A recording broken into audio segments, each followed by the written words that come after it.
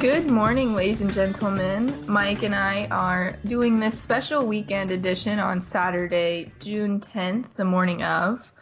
We were at the Pork Expo Wednesday through Friday, and we had the chance to sit down with Dr. Paul Sundberg, and we really felt like we needed to include a little weekend extra for you guys because he had a lot of good insight, especially for producers in the pork industry. Isn't that right, Mike? You know, that's exactly right. World Pork Expo is one of those things where I think, at least I speak for myself, my brain was as full as my tummy by the time we were done there, eating our way through and talking to Dr. Sundberg. So yeah, yesterday we heard a little bit about the background of the Swine Health Information Center.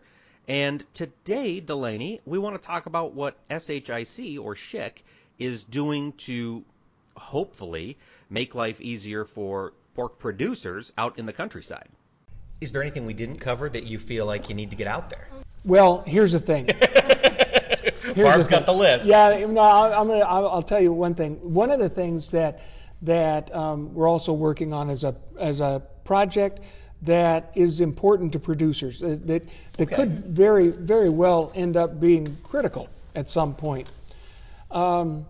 We've had in the industry, we've had instances where there have been high amount of morbidity or mortality in a finishing floor, most probably, but in other areas as well, where the producer goes through the diagnostics and comes up and the diagnostic lab says, we're really not sure what happened.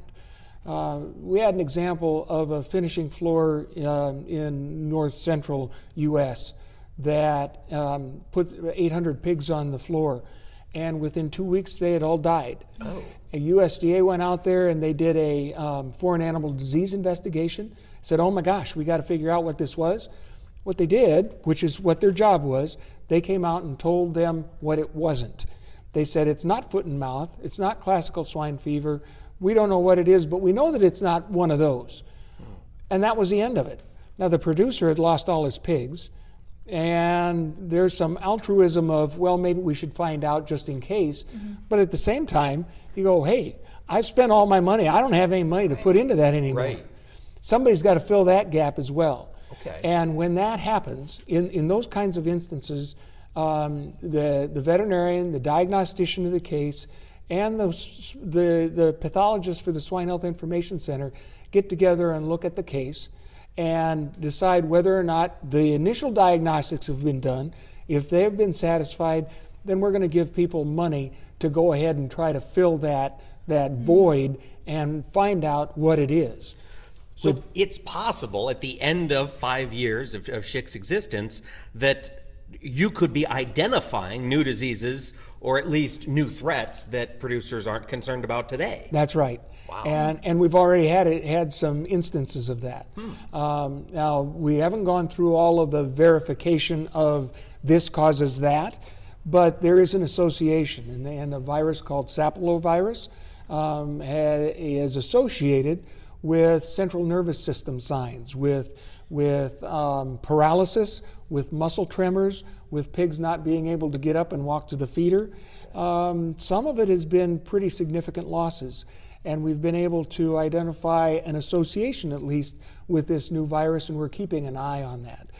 We're asking the diagnostic labs to help us by reporting to us how many of these types of cases they get every month, so we can keep an eye on whether this is truly an emerging disease or whether it's something that's just ongoing, but we should keep an eye on. Interesting. So the Swine Health Information Center is helping to be basically the Dr. House of the swine world, you know, the diagnostician identifying the rare diseases. Yeah, there is some of that. That Dr. House thing of what is it and how do we handle it? Yeah. There is some of that. That's an important gap that we haven't had before. Nobody's done that before. So we're there to try to help. Wow. Lots of gaps. Mm-hmm. Yeah. Any other major ones you want to talk about? Well, the next project. Yeah. The next project that we have going on, we haven't exercised it yet, but we've used the example from the PED outbreak to develop what we're calling a rapid response corps around the country. We've divided the country up into different regions, and within those regions, we're identifying veterinarians and subject matter experts that say they will be available to help us investigate new outbreaks of diseases. One of the things that we exercised during the PED outbreak was what we called rapid response teams. And those were used in instances where we had an outbreak of PED, but we called it epidemiologically distinct. It's out there, and there's no link to anything else that would cause that PED infection. Meaning there's no link, there's no clear feed truck delivery, Yep. there's no line that we you don't could know draw. where it came from. Don't know where it Okay. came from. This farm could be out in the middle of nowhere. All of a sudden it got PED. And there's no line that we could draw to that. We were very much in the learning mode with PED with that. We wanted to know how the PED got onto farms. And so we put together what we called rapid response teams. And that was with some USDA funding. They helped do that. That was a good thing. And we sent these folks out onto the farms to, by invitation for the producer. There was no authority to march onto the farm. Okay. But we went out onto the farms when the producer said, yeah, come on out, take a look. The rapid response teams, the teams worked very well. We did 5 to 8 of them, I think, and compiled that information, did very well with that. The rapid part was very bad. Okay. Sometimes it was a week or more after the outbreak. And when you go out onto a farm that's just had a problem, the farther away you get from the outbreak of that problem, the more fuzzy things get. So now what we're doing is we're learning that lesson. And we're putting into place regions within the country where we have volunteers that say, yeah, we're going to go do this. And instead of having to fly people across the country next week, they'll be able to drive to the farms within 72 hours and get there right away, get things set up. So that's basically a crisis management plan. Yeah, it's a response type of plan. And let's find out what's going on there as quickly as possible so we can do a better job at responding. That is being formed. We're in the process of getting that formed this summer. It's been a project that's gone on for a while, but I think we'll see that it will be operational yet this summer. Wow. So there's 3 things that we're Feels working pretty on. good. Yeah. There's your breaking news. Right. No, that's really cool. Yeah. Man, so the rapid response team, Yeah. after they got there, even though it was a week later, were they able to make the event less Let's just say less distinct. Okay. Yeah. What's the word? Epidemiologically distinct. Yeah, Okay. epidemiologically Yes. distinct. Yeah. What they were able to do is they were able to make associations. Okay. And there were associations. They were able to find that, oh, wait a minute, nobody thought to tell us that there was a rendering truck Gotcha. that showed up 3 days before. Okay.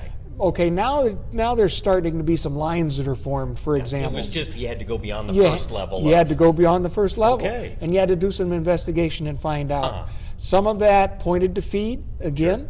Some of it didn't. But when you do 5 or 8 or more of these things, then you start getting a better picture about the risks of introduction of these different viruses onto the farm. That's the important part.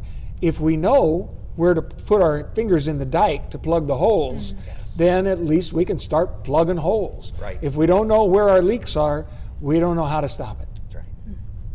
Wow. Well, thanks again. Okay. Thanks again, Dr. Sundberg. Yeah. Really appreciate it. We'll let you get back All right. out there and Very good. do your work. Again, that was Dr. Paul Sundberg. Dr. Squared, really. That's right. You know, I felt like Dr. Sundberg and I had a lot in common, given that we both spent 7 years in college, Delaney. Oh, really? Did you end up with 2 doctor degrees after your 7 years? I ended up with an Associate of Arts degree and a Bachelor of Arts degree, so yeah, a lot of similarities. You know, Yeah, we're both scholarly men, I think is the takeaway. Oh, okay. Yeah. So I hope some folks found some value there, and if you are in the pork industry, be sure to keep on top of what they're doing at SHIC. You know, the PED was such a wake-up call, and PED, of course, was followed by the avian influenza epidemic, and both of those things, I think, opened our minds as industry to how prepared we have to be for these viruses that can come in and really wreak havoc on the industry as a whole. Yeah, I think that's why there's such a big push to find a vaccine and have a plan for foot and mouth disease. Exactly. And I called it hoof and mouth.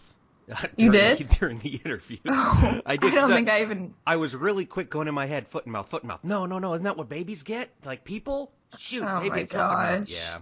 Like I say, my 7 years wasn't spent quite as well as Dr. Sundberg's. But on Monday, Delaney, we're going to have another conversation with Ted Seifert, one of our favorite market analysts. We're going to talk about what's going on in the markets. And then we've got some good stuff planned for the rest of the week, don't we? We do, yep. Are you going to stay cool today? It's going to get to like 100 degrees. Okay, so I have a couple of friends that wanted to go kayaking today, and so maybe today wasn't the best choice, but that's what I'll be doing all day. I don't know. You just flip your kayak over. You're wet. You flip it back over. You're going to stay cool. I don't think it's quite that easy. I'm going to go back and bale some hay in a tractor without air conditioning. So yeah, you're going to have more fun than I. At least I'll be in the water. That's true. All right. Well, Delaney, I am out of information. Should we let the people get back to their weekend? Let's let them.